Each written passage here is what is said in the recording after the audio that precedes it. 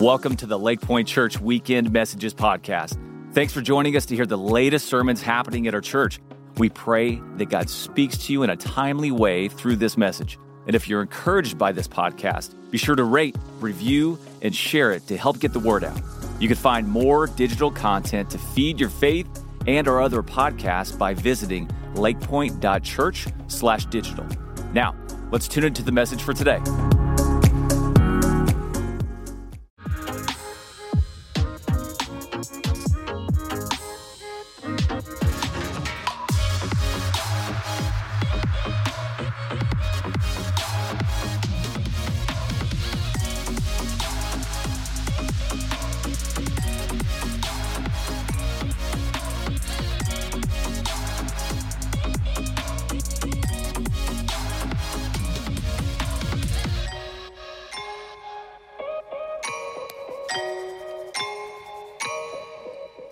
All right, well, good morning, Lake Point fam. And hey, if you got your Bibles, head over to Psalm 127. That's going to be today, Psalm 127. And hey, if you're new with us, just want to go ahead and welcome you. My name is Josh, and I'm one of the lead pastors of our church. We are incredibly honored that you are here, and you picked a good week, got an extra hour of sleep coming on in. That's right, it makes it a real good Sunday, and so I expect you guys to be double awake for this message. It's going to be really fun. I do just want to, Lake Point Church, we don't do this often enough, and so just want to do this, want to go ahead and welcome all of our campuses that are joining in with us. If you're new with us, you may not know, we are one church that meets in multiple locations all throughout the DFW area, and so here at Rockwall, we are joining in with our Richland campus, Firewheel, Town East, Forney, White Rock, everybody joining in with us online, Lake Point Church. Can we say hello to our church family? Let's do that right now. That's right, everywhere we go ahead and say hey, everybody hanging out with us. And man, if you're new, you did pick a good week. This is the second week of a series that we're just calling Forward. And really where this comes from is God's hand of faithfulness has just been uniquely on our church. We don't take that for granted for the last 40 years. And so what we want to do is pause at like a critical juncture in our church's life and kind of ask that question, man, what does it look like for the faithfulness of God to rest on what we're doing for the next 40? And so we're really looking at that in every area of our lives. So what does it look like to go forward in, here's how it's gonna work. This week, forward in our families. Next week, forward in our church. Third week, forward in the world. And so this week, forward in our families. And let me just acknowledge something just really quick. And let's kind of clear the air. When it comes to our families and investing in our kids, the next generation, maybe you're an aspiring parent. Maybe you're at that spot where you're in you got grandkids scurrying around, little crumb snatchers, around again, that kind of thing. Or maybe it's the great grandkids, that kind of thing. What I know is there's a lot of emotion around that. Either there is, if you want kids but are struggling to have them. That's my family's story, my wife and I's story. I know that messages like this can be like, this is really tough. If you've got kids in the house, little ones who are in the house, you just kind of have this deal where it's like, man, you're just like, I'm sure we're screwing this up, but we don't know how, And then if your kids are grown and maybe they're out of the house, that kind of thing, or now it's grandkids, great-grandkids even.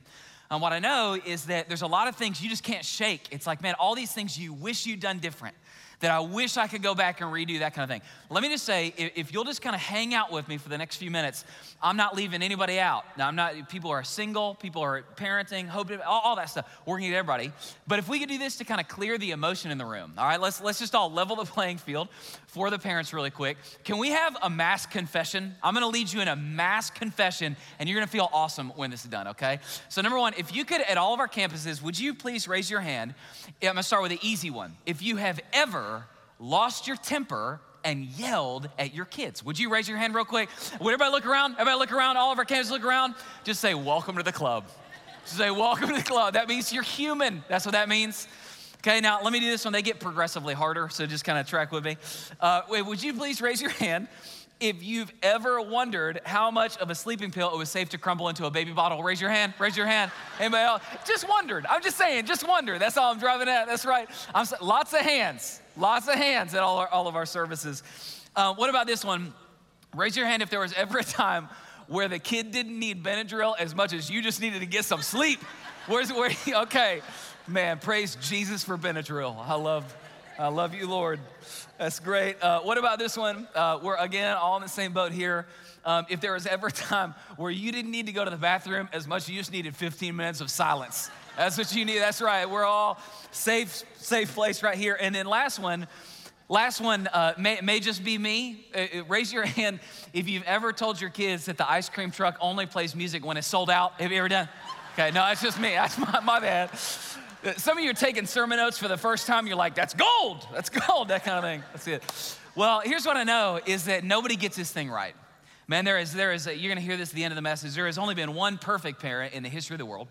And so for the rest of us, as jacked up sinner parents or aspiring parents or have been parents, what do we do about this thing? We're gonna look at Psalm 127. Now, real quick, for your personal Bible reading, this is a good Bible interpretation rule I got when I was in seminary. I wanna help you out and give you this same thing. So 11 o'clock service, you can help me out. The rule is, the number one rule for good biblical interpretation is context is king. Can you finish that with me? Context is king, thank you. And what that means is, in order for us to understand a passage right, we need to understand the context that surrounds why it was written, who it was written by. So check this out. Psalm 127 was written by a guy named David. Okay, David's story is really interesting, especially when it comes to his family. David grew up in a bad family himself. He had actually, you guys remember there was a time where David got forgotten by his dad. A prophet asked him to bring all his kids there. David got forgotten out in the field. It's a bad dad who literally forgets he's got another kid. And so that was David's story. Kind of grew up in a rough family himself. And because of that legacy transferred forward. David was a bad dad from the start. In fact, we get this picture that David disobeyed God at the very beginning, took multiple wives. And then as he became a dad, this picture of David ignoring his children. There were some very severe times in David's family's life where things were going haywire. And David was even though he was a good king, he was a passive dad. He was famous at work, but not famous at home. And so David had this thing where he was afraid to discipline his kids and lead his family while he was leading a nation. And so he was respected by everybody in all of the kingdom except his family when he got home. And so you see this in David's life. Later on in his life, he had committed adultery with a woman named Bathsheba. And that's when his family really started to kind of spiral out of control. Right after that, David had a son named Amnon. One of David's daughters ended up being sexually assaulted by one of David's sons, Amnon. And because David was passive and didn't step in and do anything, David's other sons ended up murdering Amnon. Later, David had another son named Absalom, who out of resentment for his dad, God just hated his dad. And so Absalom ends up trying to take David's throne and kill him. Just a really, really jacked up family. But what ended up happening was at the end of David's life, there was this note of family redemption, where David had failed for so many years. At the end of his life, he had this one kid named Solomon. And out of all of his family line, at the very end, David, he got one right. And he walked with his son and he fathered him well and he loved him and he led his heart to the Lord. And that son Solomon ended up carrying David's legacy of faithfulness in the Lord forward into the generations that would eventually lead to Jesus, who descended from David. Now, the psalm that we're reading today is a psalm that David wrote in joy, just exalting and singing over this son, Solomon. Okay, so check this out with me. This is Psalm 127. Start with me in verse 1. It says, unless the Lord builds the house, the builders labor in vain. Unless the Lord watches over the city, the guards stand watch in vain.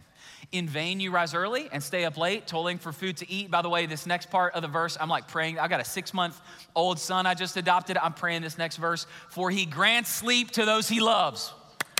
Okay, it's time. Verse 3, children are now watch this. I just want to point this out. Look at all the adjectives that David uses describing his son, okay? Children are a heritage from the Lord, offspring, a reward. All these amazing words from him. Watch this, like arrows, important word, in the hands of a warrior. Children are children born in one's youth. Blessed is the man whose quiver is full of them. They will not be put to shame when they contend with their opponents in court. Now, let me just point some out. This passage, it gives, honestly, a little bit of a different vision of the goal of parenting, particularly Christian parenting, from what a lot of us have in our heads as parents approaching, whether it's young kids, grown kids, grandchildren, a little different picture. Now, here's what I'm driving at. This is a picture that you could take in any grandma's living room in the history of the world. This is a china cabinet. My grandma had one of these right in the middle of her living room, and what this is this is where grandma puts all of the delicate, fragile, very breakable, valuable things.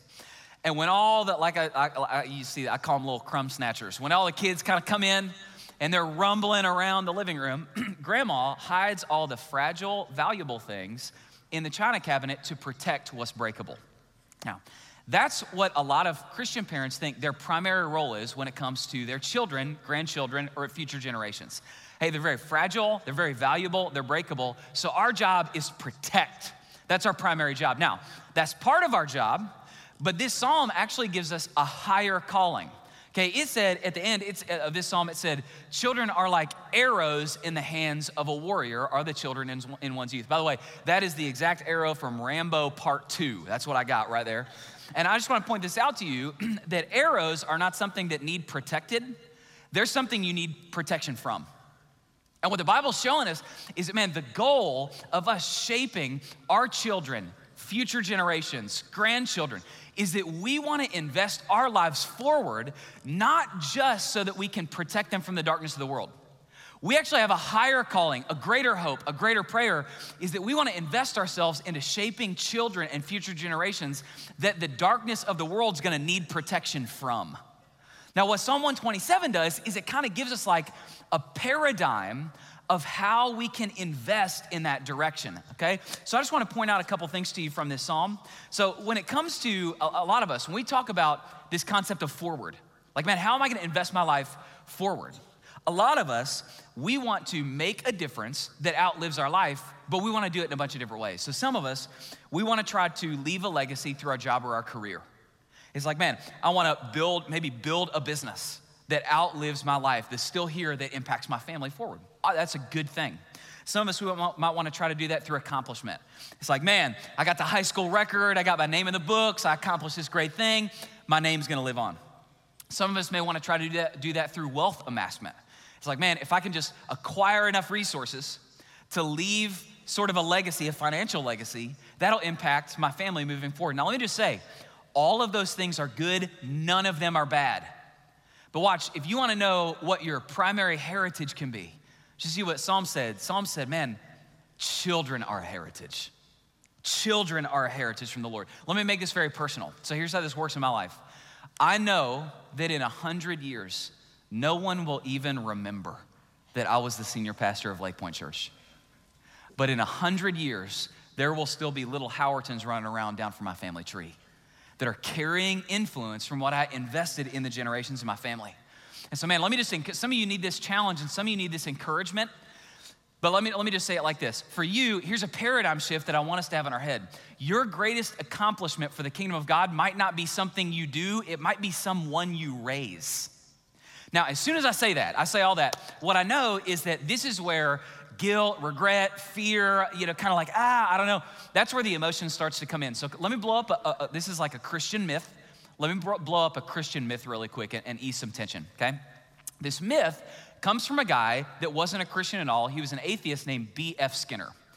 B.F. Skinner was a Harvard psychologist in the 1960s, a total unbeliever in the Lord. He had a theory that he called radical behaviorism. Radical behaviorism teaches that children are totally blank slates that are 100% shaped by their environment. So watch this. Here's how B.F. Skinner's parenting equation worked. It went, good environment equals good children. He thought that would always be the case. If children are just raised in a good environment, that would always equal good children. Now, some of you aging, maybe more wise people, you hear that and you're like, that's insane. And you're right, that is insane. But a lot of Christians, they believe that theory that come from an atheist named B.F. Skinner. Here's how it works. A lot of Christians, they believe this myth. Here's the Christian parenting myth. It goes, this equation. A lot of Christians believe this. Good parenting in will always equal good children out. And we believe that myth. Good parenting in will always equal good children out. And we're awesome. We even slap Bible verses on it. Have you ever been around Christians kind of talking about parenting? And the verse that it always comes up is Proverbs 22:6. Proverbs 22:6 says, train up a child in the way that he should go, and when he is old, he will not depart from it. Now listen, some of you right now, you hear that and you're like, there it is, Josh. It was right there. The Bible just said, good parenting in, train up a child in the way he should go, will always equal good children out. When he is old, he will not depart from it. Yes, but can I point something out to you that's really important? Have you ever noticed that verse is in the book of Proverbs, not the book of promises? Have you ever noticed that? The book of Proverbs is a series of statements about how life generally works. It's not a book of promises about how life will always work. In fact, let me give you another story that we usually don't think about when it comes to how we think about parenting as Christians. So let me show you another equation, okay? Think back to the story of the very first father and his very first children. God with his first two children, Adam and Eve. And here was the equation in the Garden of Eden. That equation went, you had a perfect environment. The world was totally unstained by sin. And on top of that, you had actually the only two perfect children in history. Adam and Eve had no sin nature. So perfect environment plus perfect children.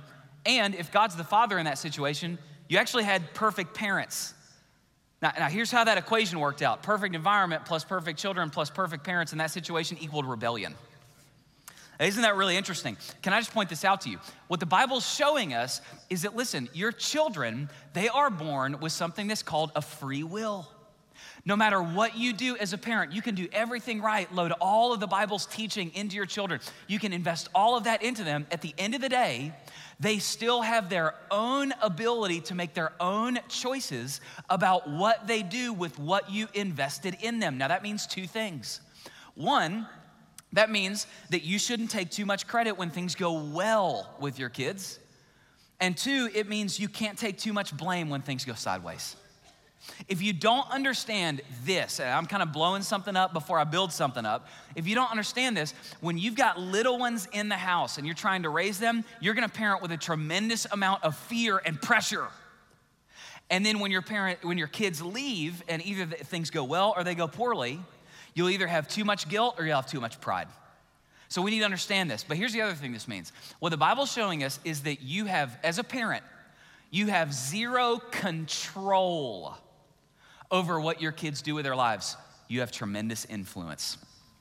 Tremendous influence. Now, here's a big question. So how do we leverage our lives to influence our children to make a difference for the kingdom of God after we're all gone? How do we do that? Okay, so let me just point a couple things out to you really quick. Did you notice in the Psalm, I love this. I pointed out the adjectives that David uses when he's talking about his son Solomon. There's amazing words. He says heritage, fruit, you're a reward. You're a blessing in my life, okay? Now, let me point one other thing out. If you look down underneath the title of that psalm in your Bible, you'll notice it says, of Solomon. Two tiny little words that are not bolded, of Solomon. Now, a lot of times we think that means that Solomon wrote the psalm. Bible scholars actually don't think that Solomon wrote this psalm. Here's what they think. They think of Solomon means inspired by Solomon. Almost like a song of Christmas, inspired by, right? So this is a psalm where a dad has a heart that sings with joy and delight over his son. Now here's what the Bible's trying to show us. When a lot of Christian parents, when we think about shaping our children, our minds immediately go to discipline. The Bible's trying to show us that delight comes before discipline. That actually discipline needs to happen within the context of delight. Let me show you how these two things work together, discipline and delight. When I was in college, I went in an art class and we visited a metal worker. And this metal worker brought us in. He was showing us how you shape metal with his forge. And he explained that the most important part of shaping metal is heating it up to the right temperature so that it becomes malleable. And he explained that if you don't heat the metal to the right temperature first, then when you try to shape it, you won't be able to shape it, you're gonna break it.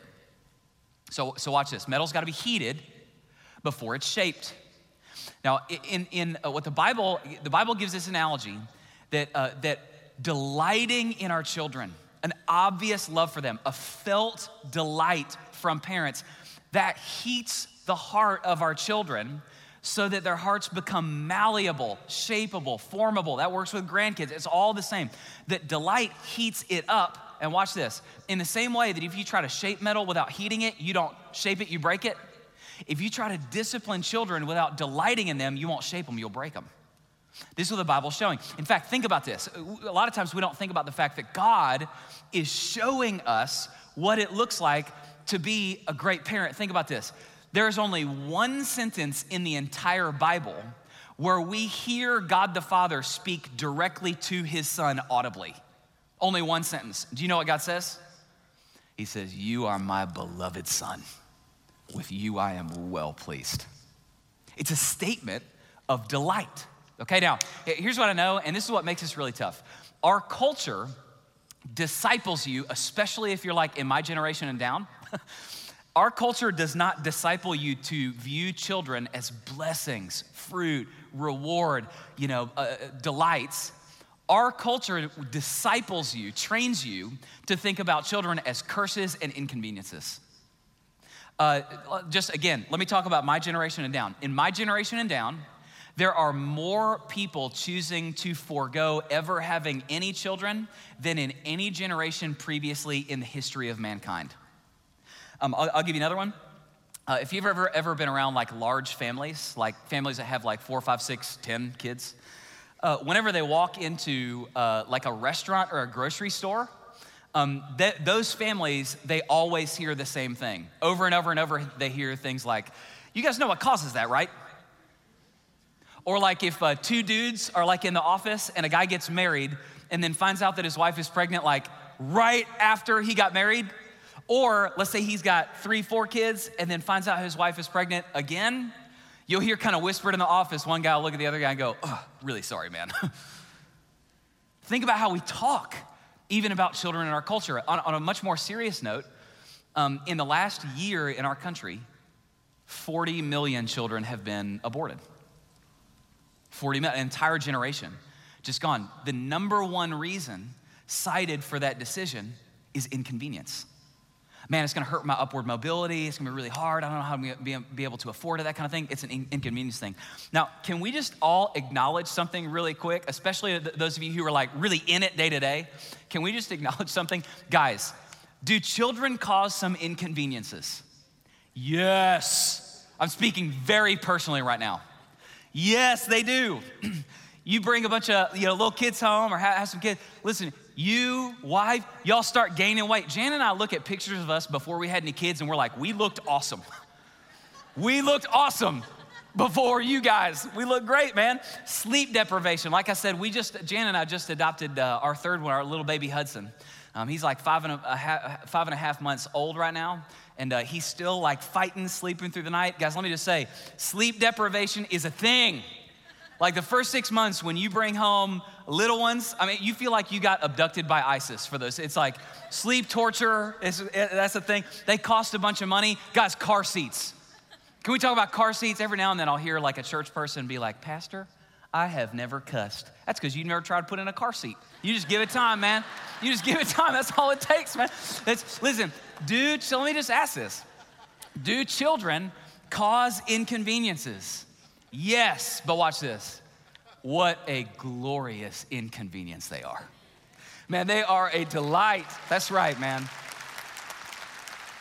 They are a delight.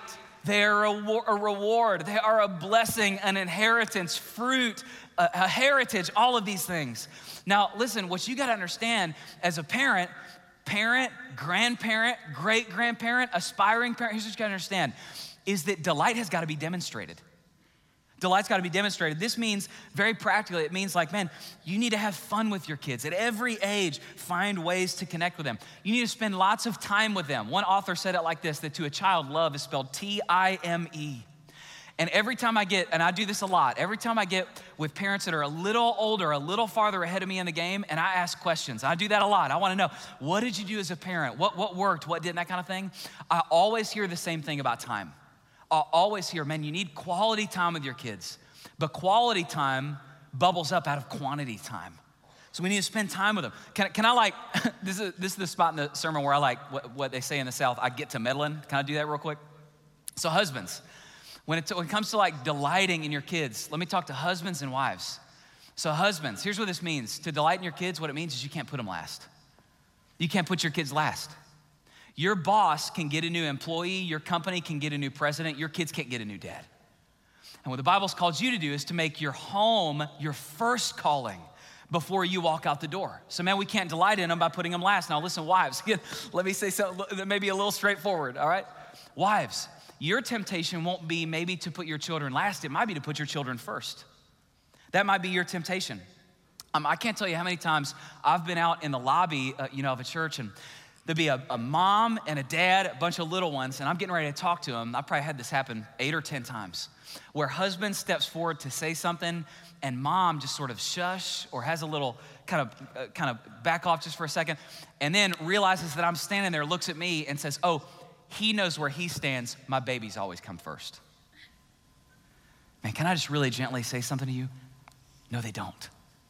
Your babies don't come first. The Bible says that God has made you one flesh with your husband. It never says that he made you one flesh with your children. And man, what the Bible teaches is that the way that we can be good parents is by first making sure that we're good spouses. It's actually better for our kids for us to prioritize our marriage over our parenting, because that's the context of flourishing that our children need. And I'll give you another one. Again, this is the one that results in angry emails. So let me put on my preaching hat really quick, okay? Now, before I say this and you fire up your email in your lap, let me just say something. When I say what I'm about to say, I'm not talking about a situation where there's a medical situation. I'm not talking about where there's like emotional trauma. Maybe I'm not talking about like a very short temporary deal. This is what I'm talking about. I came from a church where I pastored like a sea of thousands of 20-somethings and 30-somethings. And so, man, I'll hear about this really often where mom chooses to co-sleep with her children for like years. So that child is literally coming between you and your husband. Can I just say something a little straightforward? Dear sir, dear ma'am, there should be things happening in your bedroom that would scar your children for life if they saw them. We want to keep that Pentecostal bedroom, lots of tongues and the laying on of hands. Come on, somebody. We want to keep it right there.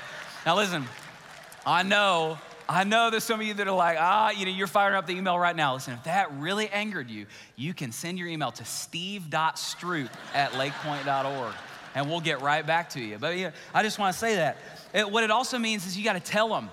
If we delight in them, we got to tell them, because watch this, delight's got to be declared. When I was a kid, my dad used to do this thing that when I was like 4, 5, and 6 was really annoying to me. And now it doesn't seem so annoying. My dad used to do this thing where in the living room, he'd say, "Josh, I got a secret." And I was all excited. I was like, "Oh, secret." And I'd come over there and he'd have me crawl up on his lap. He'd say, "Come here, a little closer. I got a secret." I'm like, "Oh, what's the secret? What's the secret?" And I always thought it was gonna be we're having pizza for dinner. And Dad'd be like, no, I got a secret. And I'd lean real close. And Dad would say, "I love you. I love you." And I was a kid, I was like, man, I wanted pizza, that kind of thing. So I was 4, 5, and 6, I wanted pizza. But let me say this, now that I'm 36, I'm really glad it was "I love you." Because man, I never ever wondered, does my dad love me? His delight in me was declared. Watch this, here's another thing. When our kids grow up, and listen, they're gonna make mistakes, guys. They got sin natures just like you and me. Did you make mistakes? Your kids are gonna make some mistakes. And when they do that, our job to demonstrate delight is to show them the same gospel-shaped love that our Heavenly Father showed us. It's to show them that our delight in them is not dependence on their obedience to us. Your job as a parent is to spend your entire life proving to your kids, you cannot out-sin my love for you. Just like our Heavenly Father has shown us in Christ, we cannot out-sin our love for His love for us. It's to show them that. Now last one, let me just touch on this and then move on really quick. Just a very practical thing. What this also means, it means that we need to, especially if you got little ones in the house, we need to discipline from love, not anger. We need to discipline from love, not anger. Now, just get something out of the way. I grew up in a house where my dad spanked me, and I know some of you did not grow up in that kind of house. It's obvious. That's a joke. That's a joke, by the way. That's a joke. That's a joke. That's a joke. That's a joke. There was only one time in my whole life that my dad spanked me with a belt. Now, I'm not saying that was right or wrong. I'm just saying it happened and I survived. And when I was a kid, I threw a rock at a van that was driving in front of our house because I wanted to see how physics worked. and as soon as that happened, the van screeched to a stop, and the guy just got out. And as soon as he got out, I hid under my dad's car, and the guy just walked up to our front door and told my dad what I'd done. And I just saw my dad nod gravely, and I thought, oh dear. and so Dad called me in, and he sent me to my room. And this is something really wise that my dad did. My dad always sent us to our room to give him time to calm down so that he didn't spank us or discipline us when he was still mad. So he did that. And when he was done, he came in, and I remember I was terrified. He just said, Josh, do you know why you're getting a spanking? And I said, yes, sir, I do. And when I said that, he just reached down to his belt and unbuckled it, and he looked right at me, and he just went, whoosh, whoosh, whoosh. My dad was a big guy. You know, that kind of thing. And then when he was getting ready to spank me, my dad said what he said to me every single time he spanked me in my entire life. He said, hey, Josh, I want you to know I'm doing this because I love you. And I remember that. And listen, we want to discipline from love, not anger, so that we show that, hey, man, even discipline is something that comes from my delight in you. I've got a future-oriented vision of what I know you can become. And I want you to become that. Okay, now, here's what we got to understand, is once we heat their hearts, and again, I'm talking children, grandchildren, great-grandchildren, future, I'm talking all this. Once we heat their hearts with delight, we shape their hearts with what the Bible says, raise your children in the discipline and instruction of the Lord. There's a passage that shows what this looks like really practically. This is Deuteronomy 6. It says, now watch this, love the Lord your God with all your heart, and with all your soul and with all your strength. Talks to parents first. Why? Because nothing can overcome your example. He says, man, your example is going to be the thing. So first you do this, then, watch this, these commandments that I give you today are to be on your hearts. Impress them on your children. Talk about them when you sit at home, when you walk along the road, when you lie down, when you get up. Tie them as symbols on your hands. Bind them on your forehead. So everywhere, just let Bible be everywhere all the time. Write them on the door frames of your houses and on your gates. Now what it's showing is just saying, man, raise them in an environment that's saturated by the Word of God. Just saturated by the Word of God. Guys, let me show the urgency of this. When I was, it was 2014, when you guys remember the Ebola virus breakout scare? It was 2014.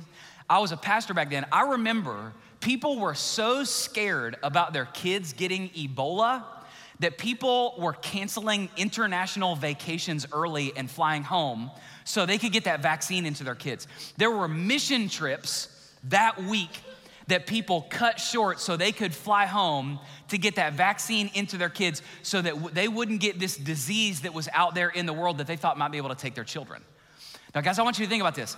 There is a disease that is out there in this world. The Bible says that the whole world is lorded over by the father of lies. And he's trying to get that into our kids. And we've got the one thing that if we get it into our kids can inoculate them from what he wants to do to them to steal, kill, and destroy their futures. It's the living, active truth of the Word of God. That's the only thing. And so that's what we want to do. We want to do that and approach it with urgency. This means some really practical things. It means like choosing to prioritize involvement, consistent involvement in the local church. And listen, I know when you hear that, like, yeah, you're a pastor. Of course you're going to say that, man. Let me just say, guys, this is why we at Lake Point, we invest incredible amounts of leadership, resources, intentionality, as you're going to see today. Heavy investment in equipping you to be able to do this because we believe that a transfer of the Word of God to the next generation is of the utmost importance. Man, let me just, again, say something that's like, let me gently say something that's a little straightforward. Man, some of you, like, you're more committed to A&M games than church. And if there's ever a conflict between those two things, A&M wins. And sometimes that's the only way in which A&M wins. Let me say that. Like, you gotta get that in there. Gotta get that in. I did Texas last service. Somebody booed me up. I did Texas last service, equal opportunity offender. But we gotta know that, man. We gotta prioritize this thing because this is the place where we come alongside of you and help you get the Word into your kids. You wanna have a house where you're just saturating your children in the good news of who Jesus is, what he's done, and the ways that we can live our lives so that life works best. Now, when I was growing up, this is how my mom did it, man. My mom, it was like we were at church 3 times a week. She put me in something called Junior Bible Quiz. When I was in elementary school, middle school, I was like competing against other kids, viciously memorizing Bible verses. It was Bible stories before bed, watching movies about Bible heroes, Christian music. Listen, here's my mom's thing. She wanted us so full of scripture that if a mosquito bit me, it would fly away singing, "There is power in the blood." That's what she wanted to do, man. Just get it in us all the time. And listen, here's what I know, man. If you're anything like me, like maybe you got little ones running around, you're a new dad, you're like, dude, I don't know how to do this. Josh, you're a professional Christian, really easy for you to say. We care so much about this here at Lake Point. We don't just want to tell you need to do it. We want to make it so easy for everybody to do it. So let me get real practical. On your way into services today, you had a chance, you got handed this family forward packet. If you didn't get this, you're gonna get handed it on the way out. If you got it, I want you to grab this right now because this thing is awesome. Jan and I, we are already doing this thing at home. This is on our refrigerator. Like, we are all in on this thing. And let me just tell you, what we're trying to do is give you an easy way to get Bible on the door frames of your houses and into your conversations with your kids. So in this thing, what you've got, we've even got this for our online campus folks, a way to download it. What you've got right here is inside, there's just a sheet of family values based in the Bible that you can stick on your refrigerator. And here's what that gives you the ability to do, is every time you're having a conversation at dinner, you can look over at the refrigerator and say, hey guys, we're making this choice as a family because we're a family who, right there, we wanna walk by faith. Hey guys, we're involved in this ministry because we're a family who, watch this, we wanna love people. There's those values to help you weave it into your conversation. There's also it's a little calendar in here that you can hang up, keep your appointments. Every month, there's one of those values that gets highlighted and the Bible verses around it. Just a real quick, something you can read over dinner. Takes 30 seconds, an easy way to weave Bible into the conversation and thread of your home. So if you didn't get one of those, make sure you prioritize grabbing one on your way out because we wanna help you do that. Now, here's what I need to do. I need to land the plane. But here's what I know. Okay, everybody track with me real quick. What I know is that every time that I have ever taught anything about what the Bible says about parenting, there's a heaviness in the room from some guilt, some regret, some fear.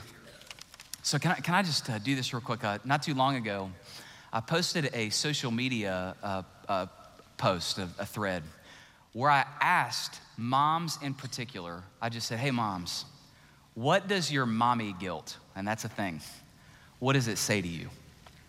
And some of the responses were really heartbreaking.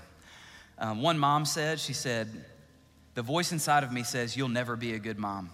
You're probably gonna screw them up anyways, so why even try? Your kids drew the short stick having you because you are so messed up from your own childhood. I bet your friends don't yell at their kids like you do. One other mom, she said this, she said, the second I sit down to take a breather, the little voice inside of me says, you should be reading them a book or working on numbers in the alphabet, teaching colors, telling Bible stories, or when I try to take care of the household stuff. It's the same haunting guilt. There are the resounding, never-ending questions. Do they watch too much TV? Do they eat too many fruit snacks? Is public school gonna hurt them? Am I a mean mom because I discipline when other parents seem to let their kids have so much fun? Am I damaging them when I yell at them because I'm so tired? I should have set my alarm to get up before them for a quiet time and to get stuff done when they're awake so I can focus on them. It never ends. And then one single mom, she said this. She said, the voice inside me says, your daughter is going to hate you because she didn't get to have a dad. She's already at a disadvantage and she'll always wonder, why did mommy work so much? And she'll notice that you didn't fix her hair in big bows like the other moms. Listen, the Bible says that the devil is an accuser. And what he wants to do is put you on trial every second of your life and condemn you. So can I do this? Can I just speak some good news into those dark places in your heart for a second? Okay, look, parents, let me give you some good news. Listen, moms, dads, you don't have to be your child's savior. They've already got one of those. They've already got one of those. Let me give you a promise. I got a promise for you. Here's a promise. You cannot mess up your children so much that Christ cannot redeem them. Your child's salvation in this life and in the next is not dependent upon how great you are. It's dependent upon how great Jesus was. And oh, what a wonderful Savior he was. That's what everything rests on. Man, some of you guys, you grew up and maybe your kids are out of the house and maybe they're not walking with the Lord and you gave it everything you had. You have so many regrets and you think they're not walking with the Lord now and it's all your fault. Can I just point something out to you? Guys, Jesus didn't have any kids, but he had 12 disciples that he called his little children. And one of those 12 went rogue. Does that mean that Jesus was a failure as a disciple maker? No. And just because one of your kids didn't walk with the Lord, that doesn't mean that you failed as a parent. That's not what that means. Listen, your children do not need perfect parents. They need sinner parents who know that they desperately need Christ so that your kids can grow up and discover that they are sinner children who desperately need Christ too. That's what they need. Your job is not to be a perfect parent. It's to introduce them to the only perfect parent who has ever existed. That's your job and your calling. You do that and we'll be just fine. So can I pray for us? Can I pray for comfort and help? Can I do that? And Heavenly Father, thank you so much for your great love for us. Father, would you please be near to the brokenhearted and save the crushed in spirit? Father, I pray that wherever sin and guilt abound, your word says that grace abounds all the more. And that you remind us that for every weakness and failure we have, that your strength is made perfect in weakness. Father, I pray that you would give a release for people who may have been holding on to responsibility that's not theirs to hold, that today they might be able to release that to you and walk in freedom. Father, I pray that your Spirit would anoint and empower all of our efforts as parents of little ones, of grown ones, grandparents, great-grandparents, aspiring parents, that you would just infuse all of those things with the energy of your Holy Spirit so that they would go, that you would establish the work of our hands. Father, we pray for the generations that will come out of Lake Point Church. We pray that the next generation of pastors, of church leaders, of missionaries, of mommies, daddies, business leaders who know and follow the Lord, that you might use us to pour ourselves out as drink offerings on the altar of their faith, and that you would establish them for the good of the kingdom so that it would be on earth as it is in heaven. Father, we love you. We pray those things in the name of your crucified and risen Son, Jesus. Amen. Amen. Thanks for listening today. For more biblical teaching and worship, join us for our Church Online live weekend services on Saturdays at 5 p.m. and Sundays at 9:30 and 11 a.m. Central Standard Time. For more information about all the digital ministries of Lake Point, visit lakepoint.church/digital.